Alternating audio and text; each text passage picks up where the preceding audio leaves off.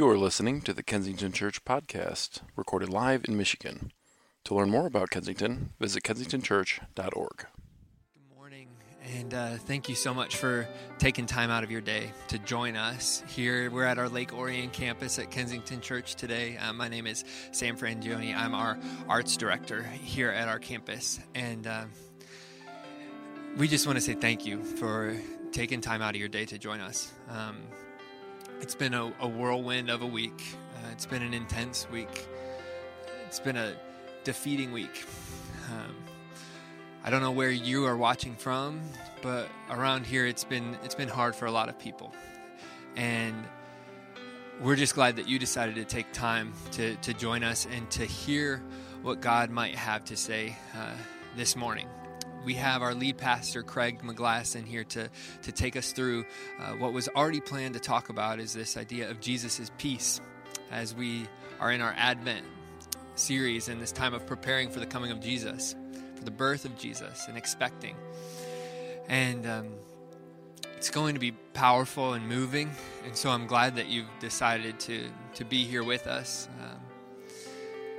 The whole day we wanted to plan in response to what happened this week in Oxford, but we also have seen how God had already given us an opportunity to talk about peace and to talk about you, to talk about the community, and about the person of Jesus. And during our 9 o'clock, Craig shared what was on his heart and how God has moved in him this week, and I believe that it's going to speak to you and to your situation wherever you're watching from today. It was powerful, and so I would just encourage you to press in, to be willing to listen, be willing to hear, and not to hear music or words as though they're from another person, but maybe to hear them as though they're from God himself, and they're here for you. And so I just encourage you to be ready to hear that. And we're just glad again that you decided to take time here with us today. So I hope that you enjoy and are encouraged by the service. So thank you for being here.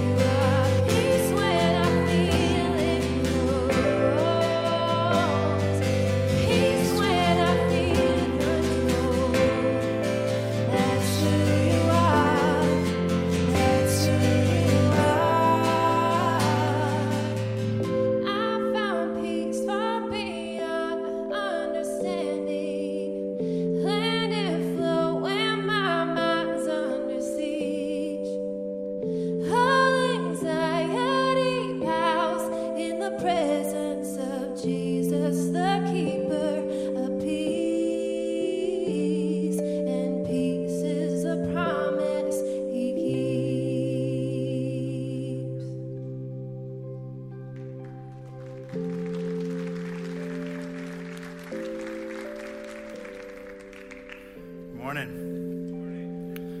That song is laced with a word that if you read in the Bible, you'll see another 39 times at least in the Gospels. Gospels are the collections of books that deal exclusively with the life and the teachings of Jesus, his miracles, his promises. They're Matthew, Mark, Luke, and John. It's also a word that if you read through the entirety of the Bible, you'll find another 400 plus times.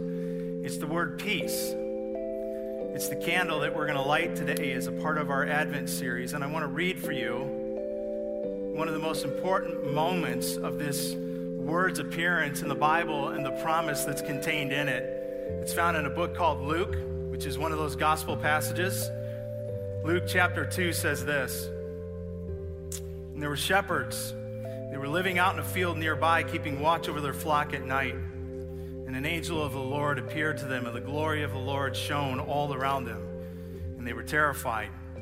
But the angel said to them, 'Do not be afraid.'" So I've been doing a lot of work this week in this particular passage to really try to dive deeper and understand some of the words that are promised in here, from words like fear and lack of fear. There's a collection of books that are used by a lot of people that do what I do and others called commentaries. Commentaries are books that try to make sense of what the Bible is trying to help us understand. And sometimes the commentaries explain whole segments of the Bible. Sometimes they're verse by verse. And I really try to spend some time with this promise that we don't need to be afraid. Was it for them? Was it for us? Was it for all? And I just want to add here that it was interesting. At one point, I read one commentator say that the reason the angels said, "Do not be afraid," this is what he said, is because, quote, "in those days, angelic appearances evoked fear, and so they needed to be calmed down." And I read this week thinking, well, if a whole army of angelic beings playing instruments began to hover over my office space in the middle of a busy day, I think I might have a problem with it this day, not just in that day. But there's something important to understand about this lack of fear that I think we could easily miss by almost even saying something trite like, well, people just got afraid and needed to be calmed down. And I think the lack of fear is attached to what the angel ends with. And he goes on and he says, "Today, in the town of David, a Savior has been born to you. And he is the Messiah, the Lord. And this will be a sign to you that you will find a baby wrapped in clothes and lying in a manger." Suddenly, a great company of heavenly hosts appeared with the angel, praising God and saying, "Glory to God in the highest heaven. And on earth," would you just say the word with me? Peace. One more time. "And on earth, peace to those on whom his favor rests." Peace on earth. Peace on earth. One of the things that's powerful about this passage is that at the entrance of Jesus into humanity, there's this angelic army that shows up that says, there is now an absence of fear, but then goes even further and says, even better, there is the presence of peace. But I would imagine that for many of us, if not maybe all of us, the concept of peace carries a very different weight with it this week than it did last week. Maybe for some of you, the weight that it carries is hope. Maybe after the events of this last week, peace feels more hopeful, more weighty to you. But maybe for many of us, the weight carried with peace this week, different than last week, is a weight of doubt, or a weight of anger, a weight of confusion, a weight of frustration, or just a weight of question. Where is peace right now? Because the events of this last week that have rocked so many lives, so many personal lives all around this community, in this very community that I've spoken with all week long, including even this morning. That is the antithesis of peace. And yet when you read through the scriptures, all the way back to even the earliest pages, including 700 years before Jesus was born, there was a promise that at his entrance into humanity would come with him peace. This was a promise that before he ever came, started to be set up with his arrival. And then even in the very birth announcement, like we just read, the birth announcement itself, it was blue smoke and the promise of peace. And then there's Jesus, who's born, grows up to be a man, begins to teach, and at least 20 times, if not more, the subject of what he taught involved peace. Peace that he would bring and peace that he would offer. But these are the moments where I think we find ourselves going, where's the peace? What is that peace? Because if peace really is what we just sang, peace is a promise. These are the moments in life that, frankly, it feels like a broken one. But I do believe that there's true substance to peace. That peace isn't just a religious idea or even a good idea. It is a real one. So I want to talk a little bit today about what peace is, because this morning we're in this series called Advent, and the candle that we are on today and have planned to be on is peace. And we talked this week about whether or not we address something different. Do we talk different? And I think this is exactly where God would have us to land today. In the midst of everything we're going through, is to understand what it means that He is the God who brings peace. Because otherwise, how do we understand a time of year where we set aside specifically to celebrate the bringer of peace being the most anxious time of year, let alone add to it all that we're going through right now and the horror of what just happened to our Oxford neighbors? How do you understand and grab hold of the concept of peace in this moment?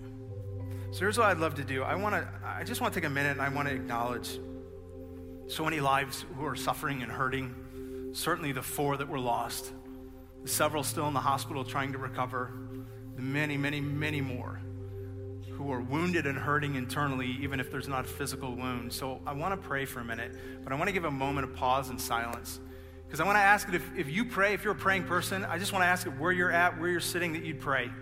Just pray how God would lead you. And if you're not a praying person, then that's great, that's fine. Here's what I would just ask, is that let your silence for the next moment just bend your heart and your affection towards those who are hurting. So for the next minute, we're just going to be in silence. And then I'm going to pray, and then we're going to try and understand this concept of peace today.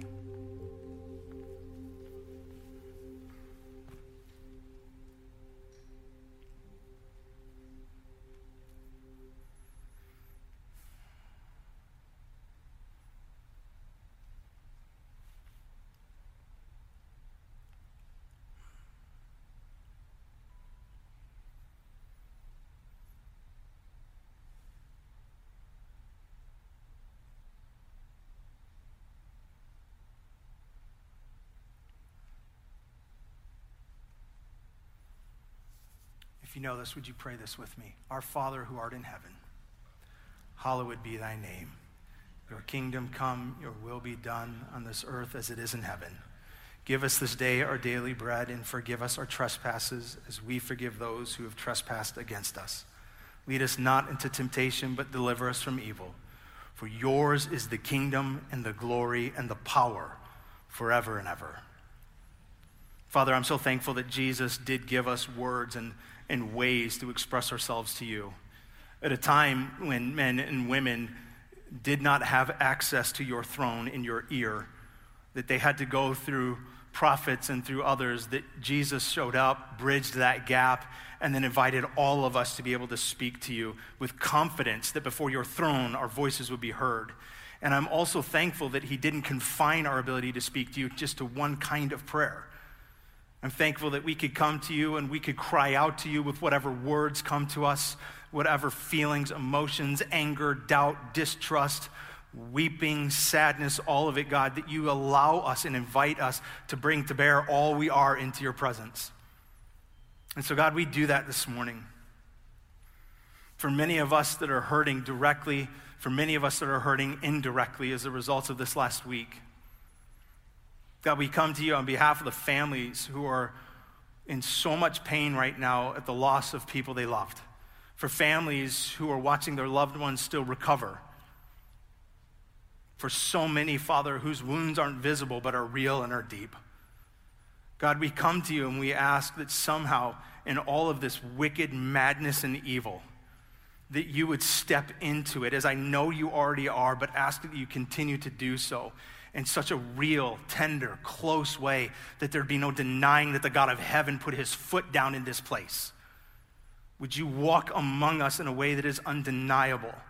would you show to be true what your scriptures promise us, which you are light and in you there is no darkness. So may your light push back the darkness right now, not just of what happened, but what's still happening, God. As I've been speaking to officials this morning in our school system who are receiving all kinds of hate and wickedness and evil directed at them, God, would you close the mouths, as you did the lions with Daniel, of those who are just offering more hate and wickedness in this moment? Would the voices of those of love and compassion and support be louder than any other? And would the presence of your own be more felt than anything else? God, I pray that you would lead our community in the days ahead. I pray that you would lead our leaders in the days ahead, from those in the school system and teachers and politicians and pastors and youth leaders and all of the like, Father, who are going to be stepping into this to figure out how to navigate and make decisions and how to be at the front lines of caring for our kids. Would you give them tremendous grace and wisdom, impart to them the right words at the right moment? And I pray especially right now, Father, for the administration in Oxford, for the teachers, for the students, for the school board. God, would you guard and protect their hearts and minds in Christ Jesus, giving to them a comfort that we wouldn't even know how to ask, and so we rely on your words to be true, that say at times when we don't know what to say, the Holy Spirit makes intercession on our behalf with words and groans that can't be understood. So Holy Spirit, speak on our behalf in ways that we wouldn't even know how to speak, with requests we wouldn't even know how to make, to the end of healing, and to the end of hope, and to the end of true peace. In Christ's name, amen. So I want to be careful not to make the assumption this morning that all of us understand the concept of Advent the same way. For some of you, maybe there's a thought that Advent simply is reference to the series that we're in. And it's just a Christmassy name. Maybe some of you, your church tradition, Advent was an important tradition this time of year. And so maybe for some of you, you have a little bit different understanding what Advent is. So I'm going to give a quick explanation of Advent and why it matters to us, and why I think today particularly, even aside of this last week, this specific candle of Advent is a difficult one to understand. So Advent, the word, it literally means the coming or the arrival, and it's the celebration, the longest one in the entire church history for 2,000 years, of the arrival of Jesus. But because of the nature of Advent being the celebration of his arrival, it's also an anticipation of his coming again.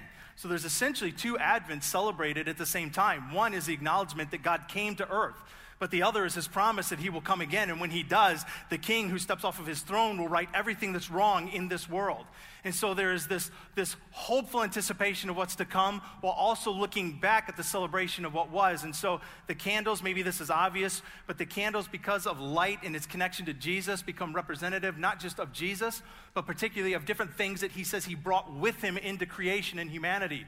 For example, there is love, joy, peace, and hope, and today is peace. But I think of all of them, the truth is peace is probably one of the more difficult ones to understand, and to really believe that it's something that's real and not just an idea or a religious concept, but it's an actual experience that we can have.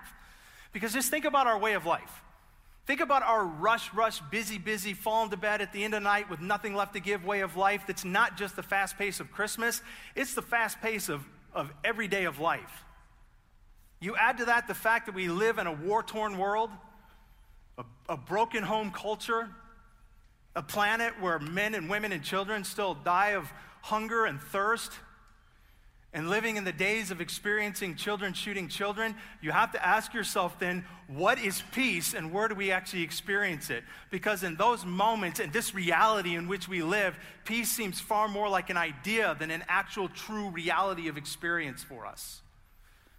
One of the things that I want to do this morning is give you a picture of what I think peace is, that I do think points us to what is the substance of peace, beyond just being an idea, beyond just being some ethereal concept, being a reality that we can step into.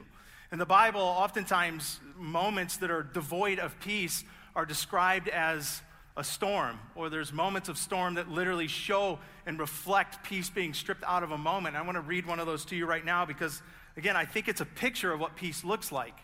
And I think it then points us to what the substance of peace is that we can actually grab hold of. So if you have a Bible, we're going to be all over the place today, but we're going to start in a book called Mark. And if you don't have a Bible, or if you're not just quite sure how to navigate it yet, that's not a problem either. We're going to go ahead and put everything up on screen for you. So Mark chapter 4, verse 35. That day when evening had come, he said to his disciples, he being Jesus, "Let us go over to the other side." And leaving the crowd behind, they took him along, just as he was, in the boat. And there were also other boats that were with them. A furious squall came upon them, and waves broke over the boat so that it was nearly swamped. Jesus was in the stern, sleeping on a cushion. And the disciples woke him and said to him, "Teacher, don't you care if we drown?" That's a question for today. There's no way to live through a moment like this, no matter how strong your faith, and not wonder to some degree or another, God, do you even care right now?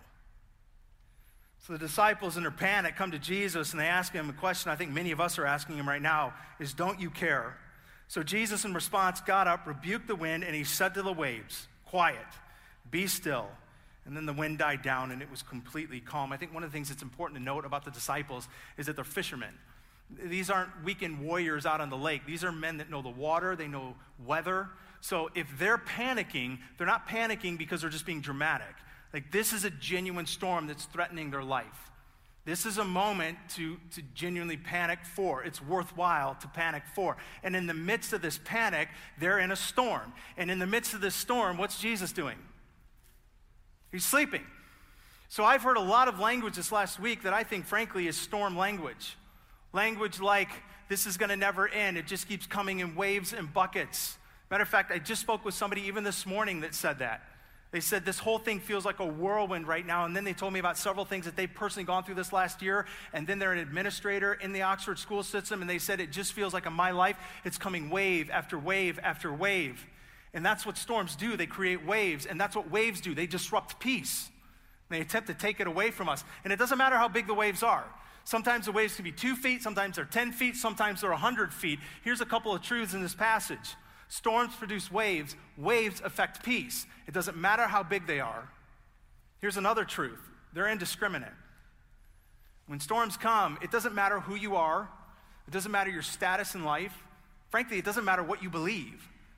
Storms are indiscriminate, and they hit us, and they hit all of us. And they're disruptive to peace. And if that's where the story ended, it'd be pretty hopeless. But there's also another truth in here. It is the example that points to the substance. Here's the example. The example is that there is actually peace in the midst of any storm. Jesus puts it on full display as he sleeps in the middle of the storm. He's at rest. It's a peace that other places in the Bible talk about by saying it transcends understanding. In other words, it's a peace that literally shouldn't happen and doesn't make sense in the midst of what you're going through. The disciples display that, right? I mean, this is their experience. It doesn't make sense to them that Jesus is sleeping. And so they're freaking out. And as a result of the fact that it doesn't make sense that he's at peace, what they do is they mistake his lack of panic for a lack of concern. And so they run to him and like, clearly you don't care because you're not panicking. And the truth is, he absolutely cared. What they didn't realize in that moment is that not too long later, he would actually give his life for them. There's no greater concern that anyone ever had for those men, but that man in the boat with them. But in this moment, his sleeping was not a posture of a lack of concern. It was a posture of peace. The ability for him in the midst of a storm that genuinely was threatening to rest and be at ease. My question is it just something that was available to Jesus or to us? Like, was Jesus just trying to show us something that he could tap into or something that we can tap into? Because in the passage, what he does is he displays an example of what peace actually looks like, the ability to be at rest and calm no matter how rough the waves get. No matter what the threat is, no matter how hard it hits you, no matter how painful, no matter the risk, no matter the danger, to be at rest. That's where he shows it. But just showing it doesn't tell us how to get to it and where it's found. So I'm going to take you to another place in the Bible, in the book of John, where Jesus, in one verse, very simply, I think, tells us, here's where you get this peace. It is real, and it is attainable, and here's where it's located. John chapter 14, verse 27. Jesus says, "Peace I leave you. Peace I leave you with. My peace I give you, and I do not give it to you as the world gives. So do not let your hearts be troubled, and do not be afraid. Here's what Jesus says. There is a peace, and I give it. Now here's an important distinction. He says, I do not give it as the world gives it. So Jesus says the peace that allows you to sleep through any storm that is real, it is not an idea, it is an experience available to you. He says this, I have it. I give that kind of peace, and the world does not give it. You cannot find this peace in the world. You want to know how to make it through any storm, including even the evil of the one we're in now? It doesn't come from this world. It comes from Jesus. And here is the beauty in that promise. If there is a peace available from Jesus that does not come from this world, here's the promise. The world can't take it away. If it doesn't come from the world can't take it from you. If your peace isn't in your marriage, then your marriage can't take it from you. If your peace isn't in your job, then your job can't take it from you. If your peace isn't in life working out nice and fine and no flaws, then when life falls apart, your peace can't be robbed from you. If your peace is not in this world, the world can't take it from you. Jesus says, if you want this peace, I'm telling you, here's where it's at. The world doesn't have it. I do. And that's why he could say, when I give it to you and you take it from me, you have cause to no longer be afraid. It's the same thing that the angels said when they proclaimed his arrival into humanity. But even telling us where it is doesn't necessarily tell us how to get to it or how to attain it for ourselves. So I want to give you another place in the book of Luke where I think, again, looking at the prophecy of Jesus to come, tells us what it is he would do in his coming that indicates how it is that we access this peace. So if you go to the book of Luke, again, one of the Gospels, it's where we started at first when I read chapter 1. Luke says this, verse 76. Now, mind you, this is a prophecy in part about two people. John the Baptist, who would be the forerunner for Jesus, but also then it shifts in the writing to be directly about Jesus. So the first verse is referencing John.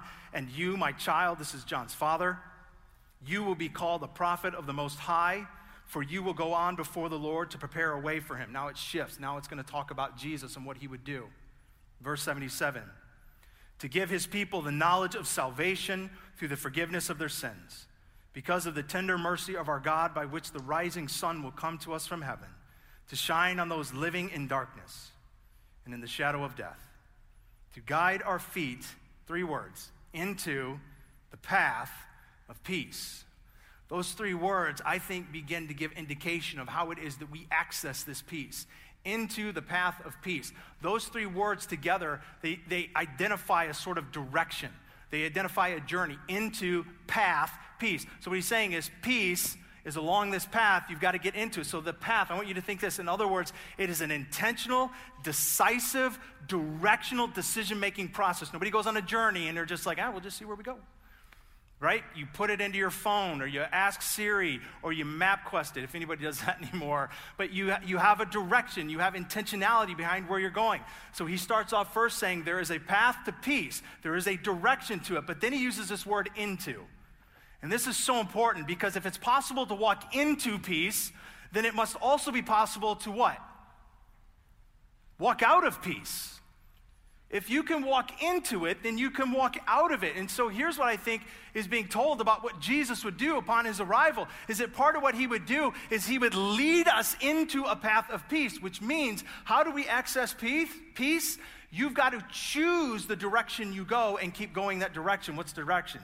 Towards Jesus, with Jesus, for Jesus, like Jesus.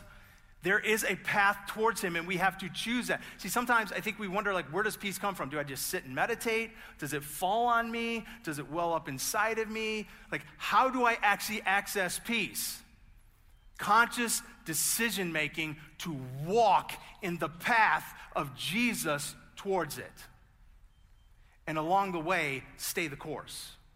Because if you're in the path into, you can at any point walk out of and head another way. But okay, so here's the thing. So Jesus says, I have peace. How do you get that peace? You've got to walk in the path of it. What's the path of it? I'm the path of it. You'll walk with me.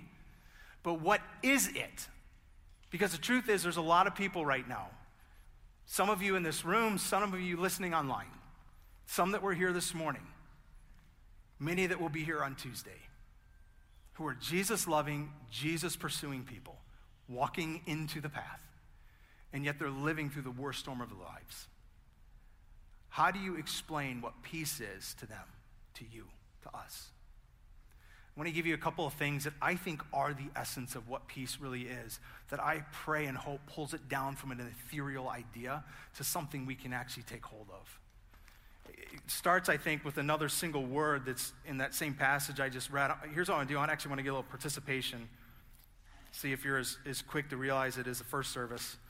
So in this verse, in this passage, I want to read one verse that we just read. There's a word in there that I think is the start of the substance of peace for us. So when you think I've read it, just acknowledge it. Say, that's it. All right, you ready? Seriously. Here we go. Verse 76. I'm going to back up. And you, my child, will be called the prophet of the Most High, for you will go on before the Lord to prepare the way for him. Now pay attention. Here we go. Verse 77.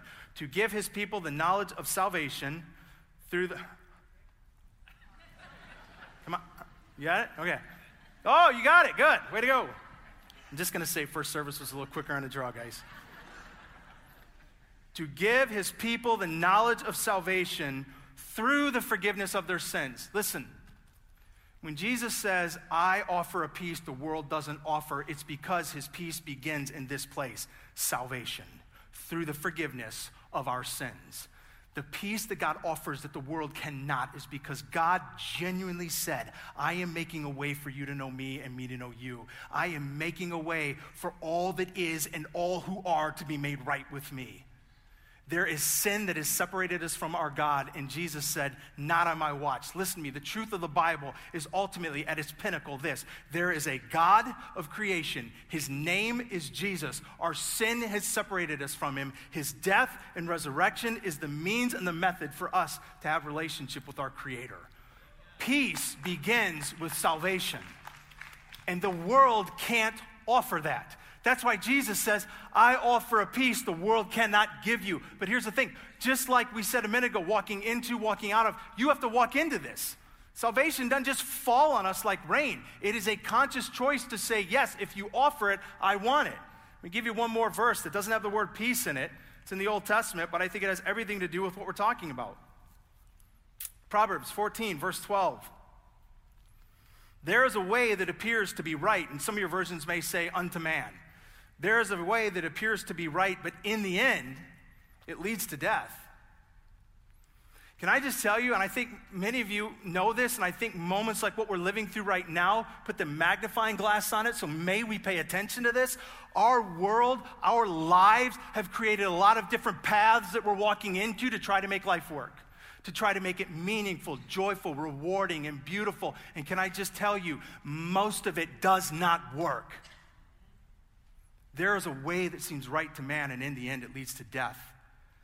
I would just tell you, any path we attempt to journey down to find peace, meaning, purpose, or anything else that is not Jesus will take us nowhere. And we've created a whole lot of paths that are leading us to nowhere at best, to death at worst. In all of human history, what we have now is the best we've been able to create. Think about that. And I'm not talking technology, otherwise you could say, well, it's not too bad from past times. I'm talking about humanity. Not technology, humanity, how we treat one another, how we love one another, how we honor one another. In all of human history, the moment we're living in right now is the best we have been able to create about how people love people, and it includes a world where children shoot children. Our ways don't work. And I pray that one of the things that may rise out of this evil right now is an acknowledgement among us like never before that our ways apart from Jesus are death, and they don't work.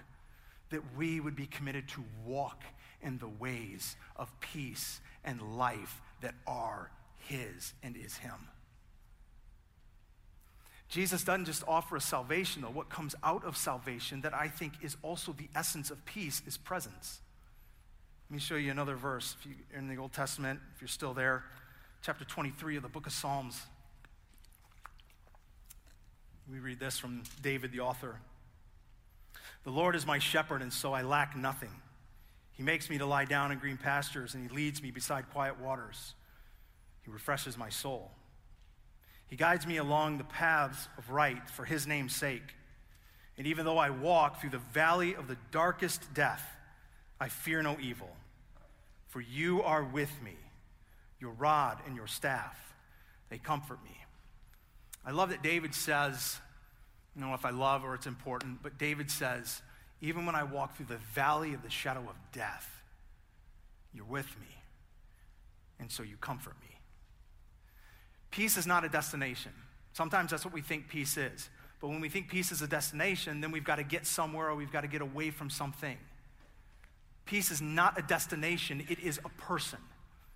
See, one of the things about Jesus is not just that he brings peace, gives peace, has peace. He literally is peace. He's the very essence of peace, which is why David can say, even when I'm in the valley of death, I feel peace, I feel comfort. Why? Because if you're with me, you are peace. He is peace. See, what we tend to do is we attach peace to the subtraction of something from our lives. Like peace is a lack of war or a lack of conflict, a lack of pain, a lack of suffering. Jesus never attached peace to the absence of anything but the presence of someone, which is himself. He says, I am peace, which is why he can say, even in the darkest of days, you can actually know peace if I'm with you because I am it. And so I bring comfort.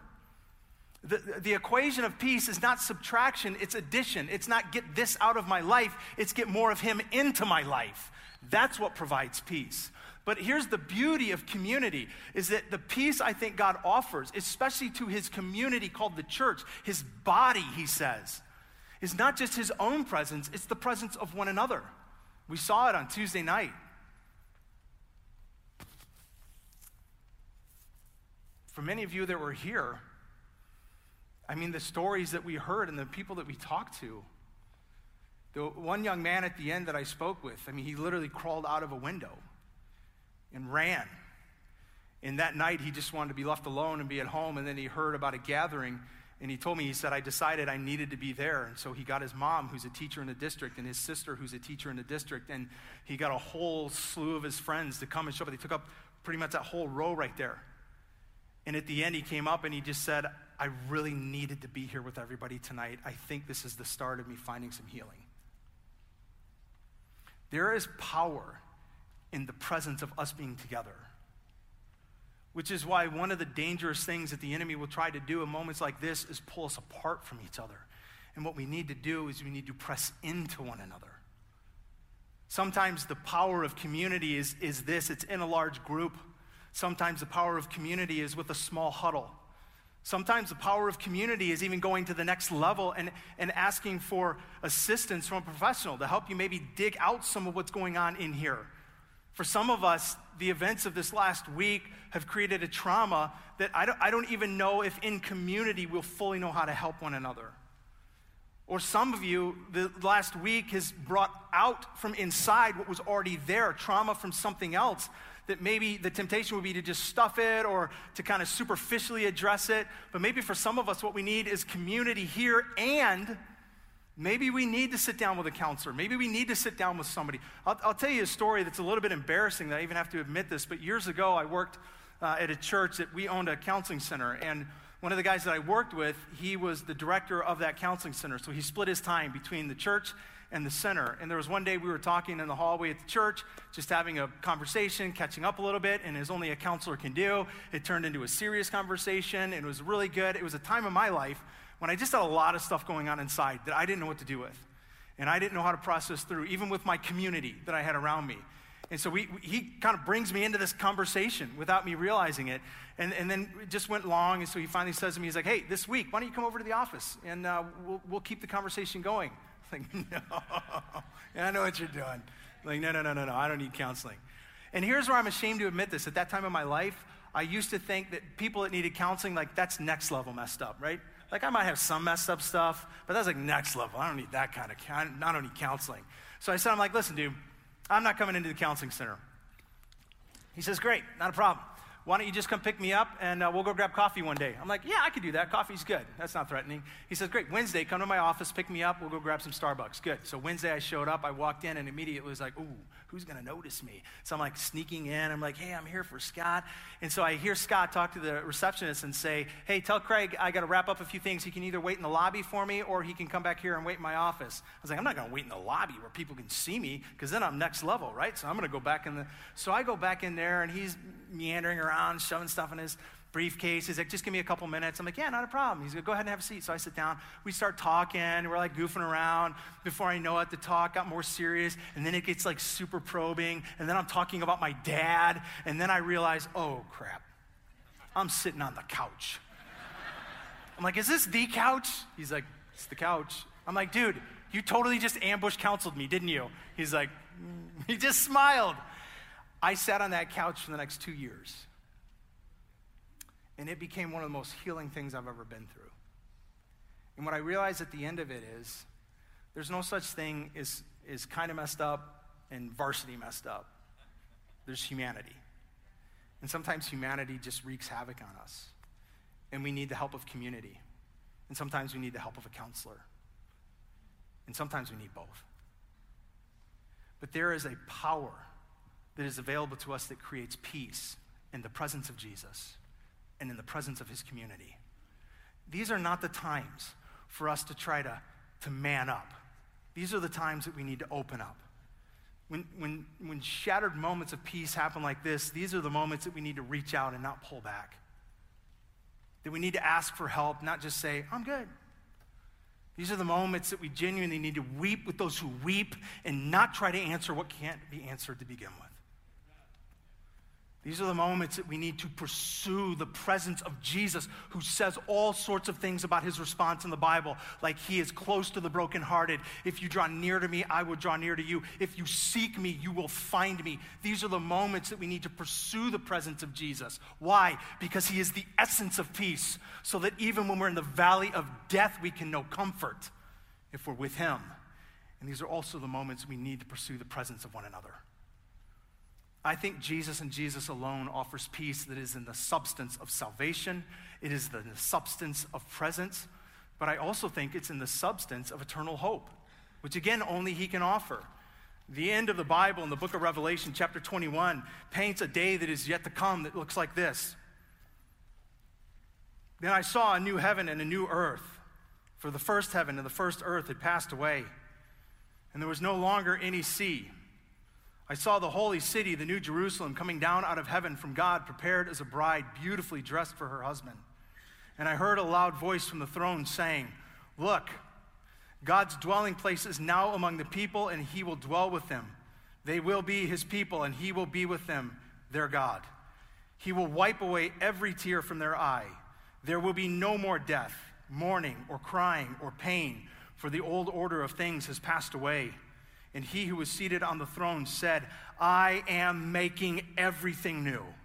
And then he said, write this down, for these words are trustworthy and true. Here's the promise of God, that there is a new order to come. The hope of eternity is not you and I flying around on clouds with harps. The pictures we've created of heaven are so bizarre at best and just creepy at worst. Heaven is the recreation of this earth. It is the recreation to what was intended to be. It is the day that God, according to this, stands up from the throne upon which he now sits. He puts his foot down. He says, the order of this day is done.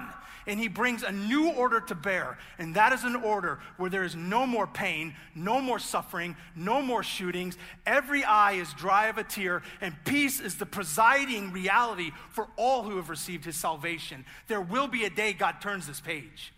There will be a day. It is not just wishful thinking. There is a promise. That's why he says, write this down, because these words are trustworthy and true. If God is God and he makes us a promise, he cannot break that promise. And his promise to us is this: I'm going to right the mess of this world, and I'm going to return it to what it should have been.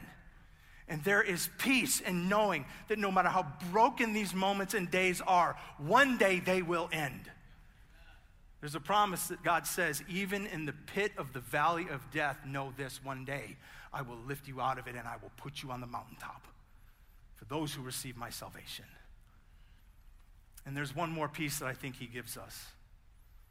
It's the peace that we now have the power to be peacemakers. In the book of Matthew is recorded the longest sermon that Jesus ever gave to us, Matthew chapter 5. And in one short verse, I think he instills in us and to us a mission that was his, imparted to us, that is intended not just for these moments, but definitely for these moments. Verse 9 of chapter 5, Jesus taught, "Blessed are the peacemakers, for they will be called children of God." Children of God are peacemakers. I had to admit this last week, even as recent as this morning, that there are ways in my own life I'm not creating peace right now. There's conflict with a close circle in my life right now of people I love that I've been wounded and hurt by. And this is something that's gone on for years. And I feel very justified in being upset. And I have the they owe me posture. And even this morning, I feel like God just spoke to me and said, you have no right to hold offense if you follow me, who has forgiven all offense. These are the moments that if we are the children of God, may we rise up and be peacemakers. Even listening this morning to somebody who works in the district that said the amount of hate and accusation and emails and the putrid things being said against the teachers and against the board is just, it's disgusting. It's evil. It is not peacemaking. It's part of why this world reeks with a lack of peace. We have to admit that we create it. These are the moments, may we as the children of God rise up and say, not on our watch. We will be peacemakers. This is what Jesus died for, is to say, my kingdom come on earth as it is in heaven. What happens with peace is that it comes from him to us, and then it's to come through us to others. When Jesus came, what he did is he modeled for us a different way of life, where he took our way and flipped it upside down and introduced an entirely new ethic into humanity. It is the ethic of forgiving those who have wounded you, going the extra mile, loving your enemies. Can you imagine a world like that instead of one reeked with hatred, bitterness, anger, frustration, lack of forgiveness? Because that's not the world Jesus imagined. And here's the thing.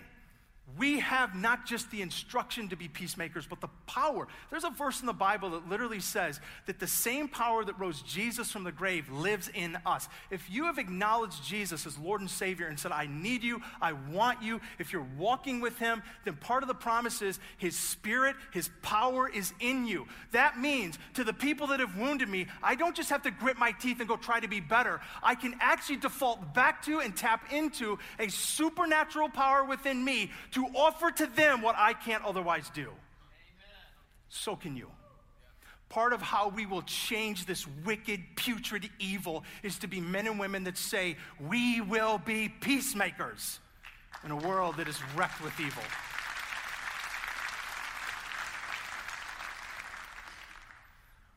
I want to show you a video because I want to really make sure that we grasp this one. It is possibly one of those tangible ways, aside of all we can grab of Jesus for ourselves to know peace, to then actually go out and extend peace. And Kensington has a number of relationships locally and globally that God has just opened amazing opportunities for us to experience peace, to extend peace. And one of the ones that I'm the most proud of is our partnership in Nepal, where we are fighting the evil and the wickedness of human trafficking, trying to enter into some of the darkest, most broken, vile places of humanity where people sell people, and trying to bring peace. And I want you to see a picture of what happens, what we've created as a community when we're willing to step into the dark places and be peacemakers, and how it doesn't just change lives. Listen to me. It has the potential to change this planet. Watch this. Well, it's a privilege, as always, to sit with you and to hear your heart and what's happening in Nepal. I've had a chance to go to Nepal 3 times now and be under your leadership and your guidance and your team's guidance. And the work that you do there is what I consider just extraordinary kingdom work. And many people may not know what kind of work that you do. So I'd love you to talk a little bit about the work that God placed on your heart years ago and what's happening in Nepal. I do, me and my family, especially me and my wife and my whole staff, we've been involved in rescuing the young Nepali girls who've been trafficked tempted, lured, and taken out of the country and be sold in different countries, including India and as far as the African continent and the Middle East and the primary market. So we go and rescue them there. Either we stop them at the border points from being taken, or once they're taken, we try to go and get them back to our country. You're pushing against some of the darkest forces in the world, other humans trafficking other humans for gain, and especially the most vulnerable in the community. So it's a kind of, to be honestly speaking, it is a fight against power principalities. It's a fight against the darkness. And sometimes the enemy is so invisible and we don't know. But I think by the grace of God, we've been able to fight. And that's one of the things, key things, is that we have partners, churches like you, who have been praying on our behalf. Because through that prayer, we fight this fight. So we go in dark and deep places and we bring them out. We break the wall, or we stop them at the border points. Sometimes it turns to be a physical fight too, but we tend not to. But it does have to involve some of the forces to bring them back. But more of these things can be won through a prayer too. When you rescue the daughters, you have a system put in place, and Kensington's been able to partner, one of many pieces that have been able to partner with you and invest in safe homes. I'd love you to talk about the newest safe home and what that means for your ministry. Once the daughter have been rescued at the border stations, and they have nowhere to go. Right. So we primarily take them to our transit home. And once we get them into transit home, we try to connect with the families. And then if they cannot go back home, if the family be involved in trafficking, and that's a point, they need a place to go in. We had a small safe house that's capacity of 20 girls at a time, and we were desperately needing another safe home. We were praying, God to give us the safe home. And that's where the Kensington whole community stood with us. And we are ever thankful. We thank God, and we are ever thankful for the Kensington community. They provided us resources to build the second safe home. Second safe home going to accommodate about 40 girls at a time. It's those daughters that go through the process of your organization, through the safe home, that meet Jesus, that are restored back to dignity, and are given skills many times to survive in that particular country. And then also they are the leaders of the church movement in that area. So they're going back up into their context many times and leading churches. Can you just speak briefly about that? These safe homes are not merely a building only. Yes, this is a building. This is a place where the girls come and accommodate there, and they leave and forget their past pain and try to kind of be a new person as the Lord speaks to their heart. And so this does happen, the physical changes happen. But at the same time, these daughters, with the passion that you have, with the DNA that the Kensington has, they start multiplying there. They come to know Jesus Christ, and they believe in Him as a personal one Savior and a one true God, and they start being discipled there. And as they've been discipled there, they start getting a vocational trainings to go and learn the trainings and be a kind of economically self-sufficient person to go back into the society, with the society who's repelled them back in the past, who's forced them to go to the foreign country to earn money. Now the girl has come back in their own society with a skill and teaching other girls in that community, other peer in the community, to teach how to sew or how to cook or how to cut the hair, whatever the skill, the trade, they have learned it. And now, along with that, they get a platform to share their story. They get a platform to share their testimony, what changed their life. And they are the one now making peace. So in my opinion, Kensington Investments is not a building. The Kensington Investment has a ripple effect that ends at the society, as society turning to Christ. I think it'd be good for us to hear a couple of specific stories of the daughters. It's beautiful to actually hear tangible stories, so can you share a couple of those? Sure, yeah, I mean, lots of story, but I would like to share the story of a daughter named Nisha. Nisha was born and brought up in a eastern part of the country in a very poor and tribal family, and as her family background is very poor. When she was at the age of 12, she been trafficked. But the time came that we've been able to rescue her out of that. As we rescued, now Nisa in the safe home, and we asked Nisa, do you want to learn the vocational skill? No. And eventually she ran away from the safe home.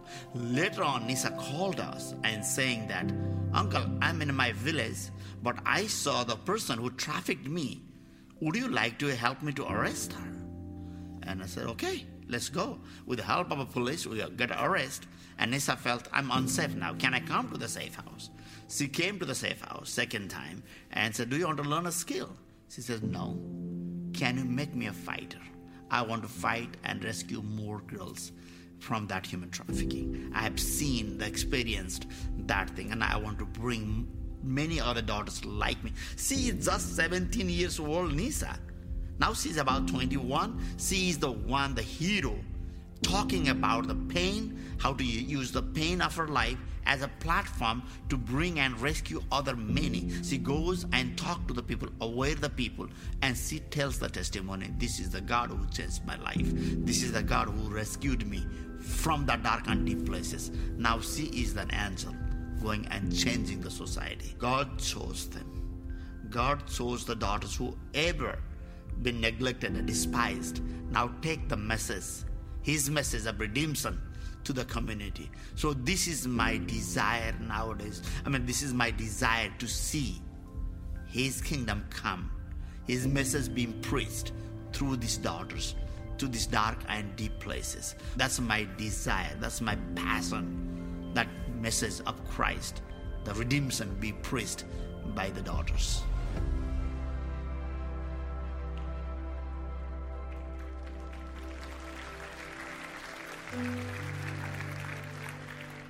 I love how Ramesh refers to the women that they've rescued as daughters.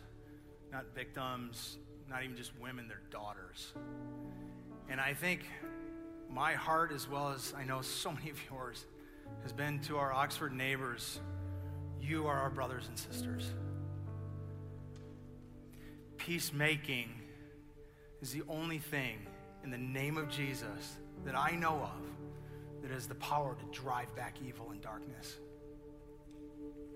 There's a verse in the Bible in the book of Jeremiah where I think God gives instruction of what maybe needs to be our reaction in all of this today.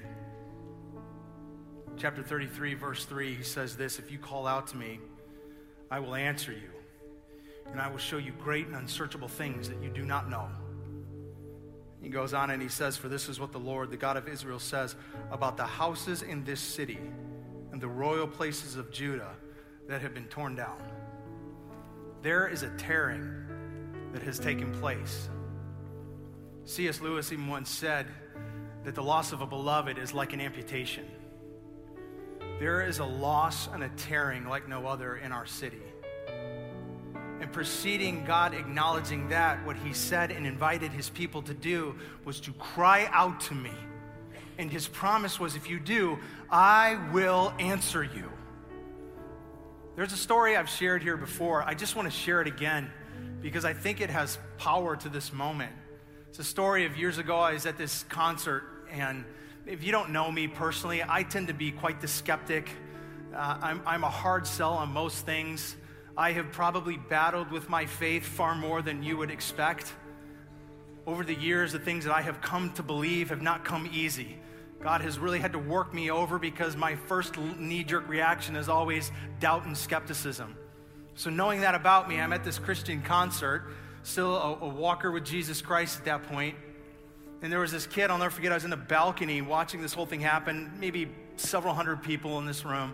There was a young man all the way in the front, on the floor, front row. So I bird's eye view to it. And at one point at the end, they literally wrapped up. They were done. They'd already come back out and done the second return to the stage. And now they're done and ready.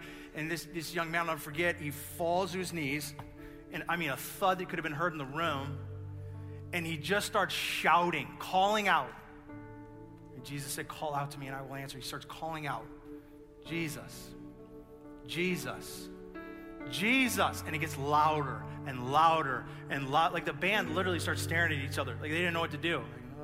Like, keep playing. And so they did. They just started playing still. And then he kept going and louder and louder. And then the whole room began to follow him. And so here's me, shame on me. My skeptical nature, my cynical nature was like, what's this kid doing? You got your 4 Jesuses, we're done. Can you see they wrapped up? Encore, over. Let's go home. And he just kept going. And I think it was out of my own immaturity that I couldn't understand that in that moment, whatever was happening, he knew he didn't care about the people around him. He cared about the God who heard him. And he cried out to him.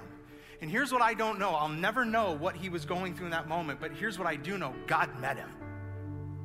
How do I know that? Because he promised he'd do it. I don't know if you have ever called out to Jesus. I don't know if this whole idea of church and God is just such a foreign, distant idea to you that maybe today you just put your toe in the water because of everything that's going on, or maybe you just wandered in today for other reasons. But I will not leave this stage without inviting you today, if you have never called on the name of Jesus, to call on him. Whether for the first time or for the 500th time, he will answer you and respond to you. There is a peace available to you that is only found in Jesus Christ. But it begins with salvation, which is the acknowledgement that there is a God.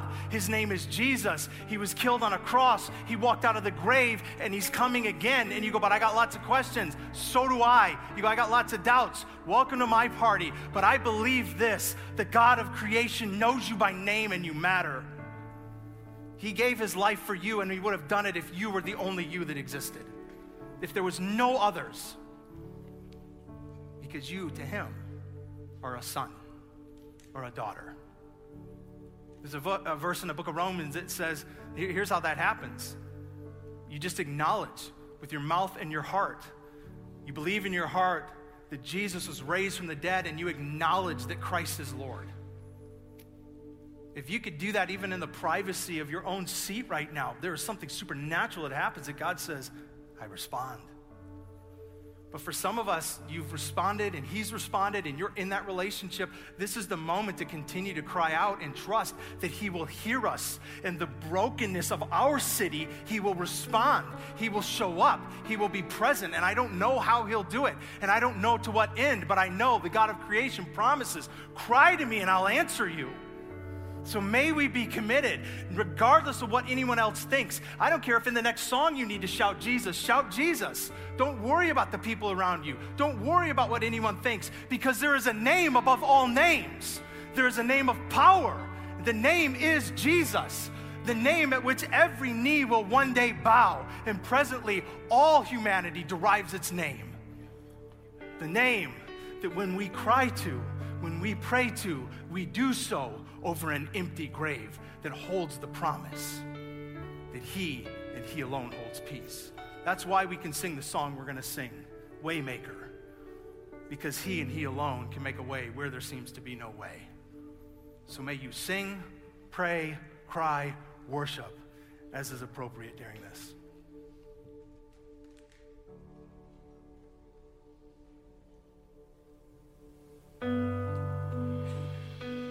Just want to invite you to stand and join us as we cry out together to our God. And as Craig shared, that crying out, it could look like shouting these words at the top of your lungs or just calling out the name of Jesus, but it could also look like standing in silence and opening your heart to the presence of God that I promise is in this place this morning. And in it, you will find comfort and healing and hope and peace that shatters pain. So let's cry out together this morning and sing this song, Waymaker.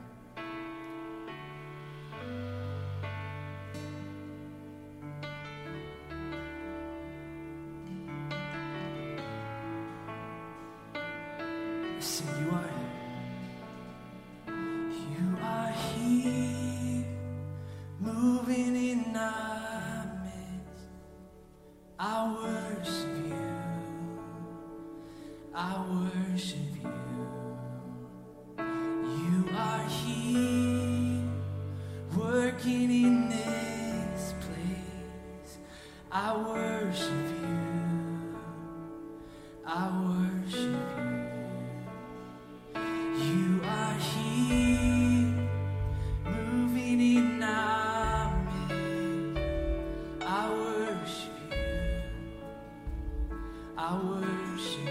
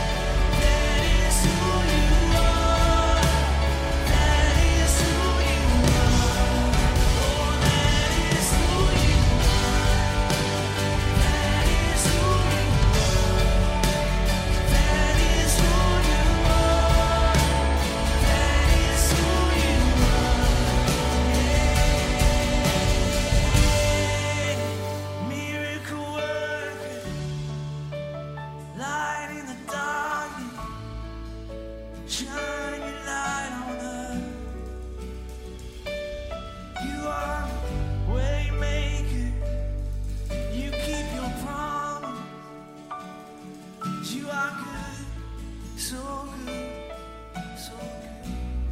Let's sing even when I don't see it. Even when I don't see it, you're working. Even when I don't feel it, you're working.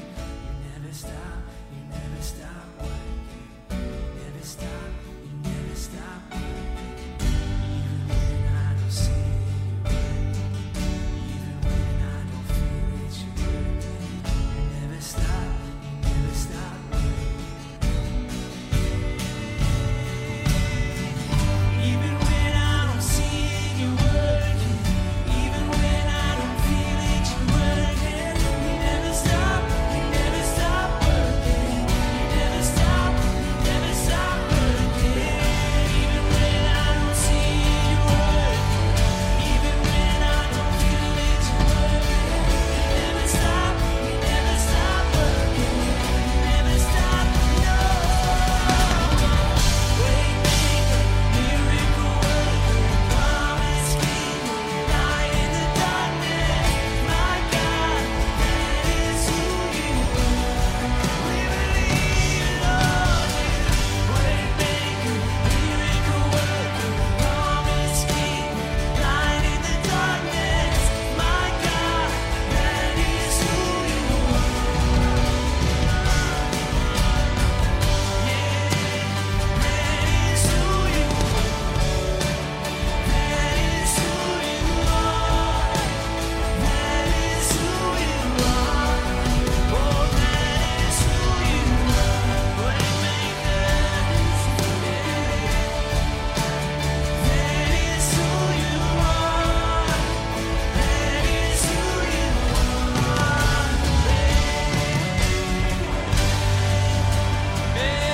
Let's cry out to the Lord Jesus.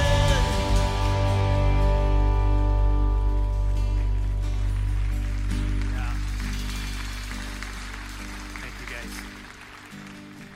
We're going to do a rendition of O Come Emmanuel in just a minute. Before Joe and the band leads us through that, I just a couple things I want to let you know about that we're trying to do today and in the next couple days just to respond.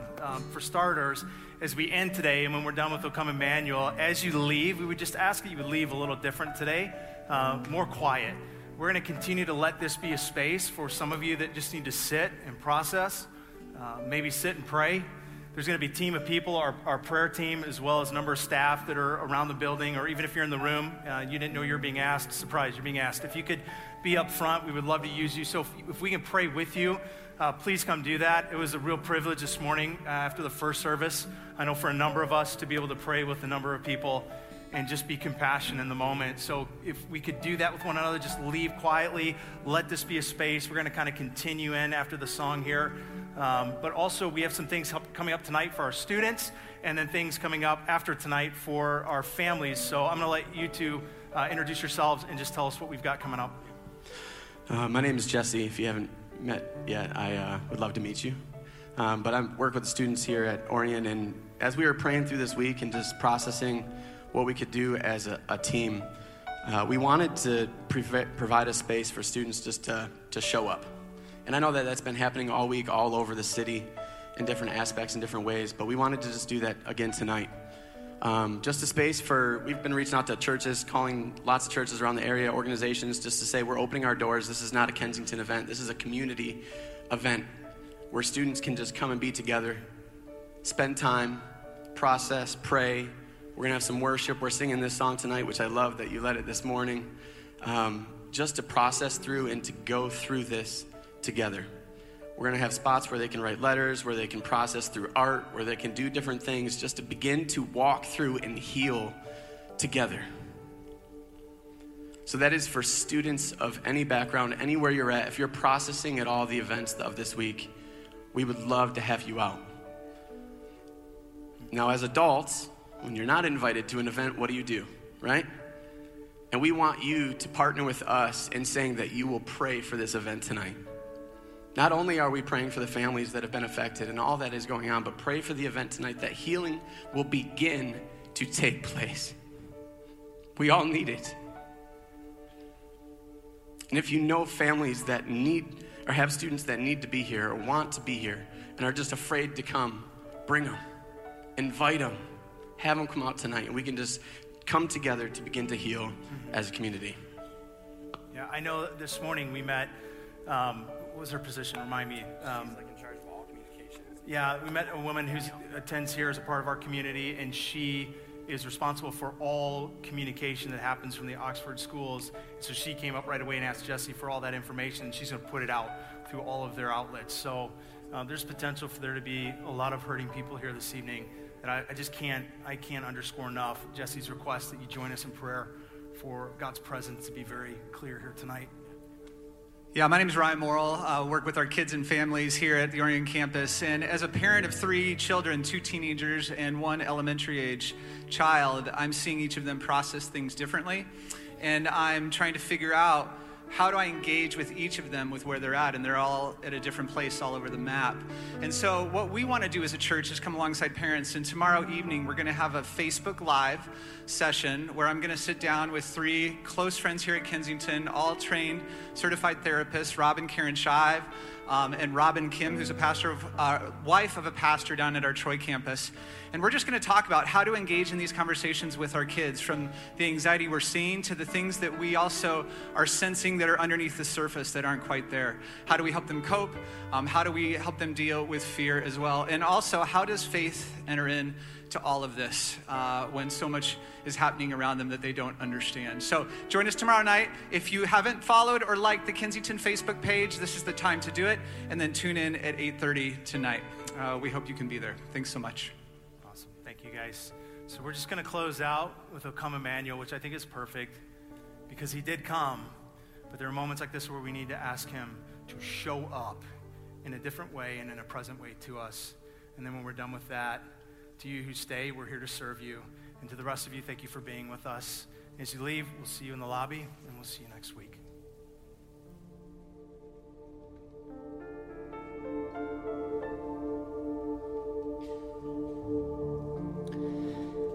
Will you sing with me as we sing the song as a final prayer for this morning?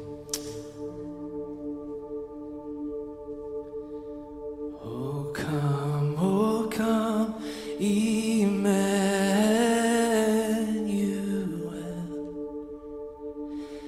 and ransom captive Israel, that mourns in lonely exile here, until the Son of God appear. Rejoice, rejoice, Emmanuel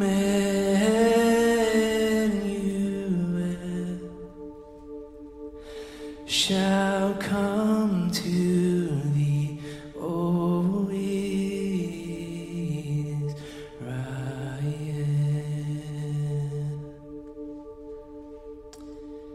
Amen. Go in peace and with God. And also, let's be sensitive to those who may want to stay in this place and pray. Thank you. You've been listening to the Kensington Church Podcast. If you've enjoyed this recording, check back weekly for new content. You can find Kensington on Facebook, Instagram, and Twitter, and of course at kensingtonchurch.org.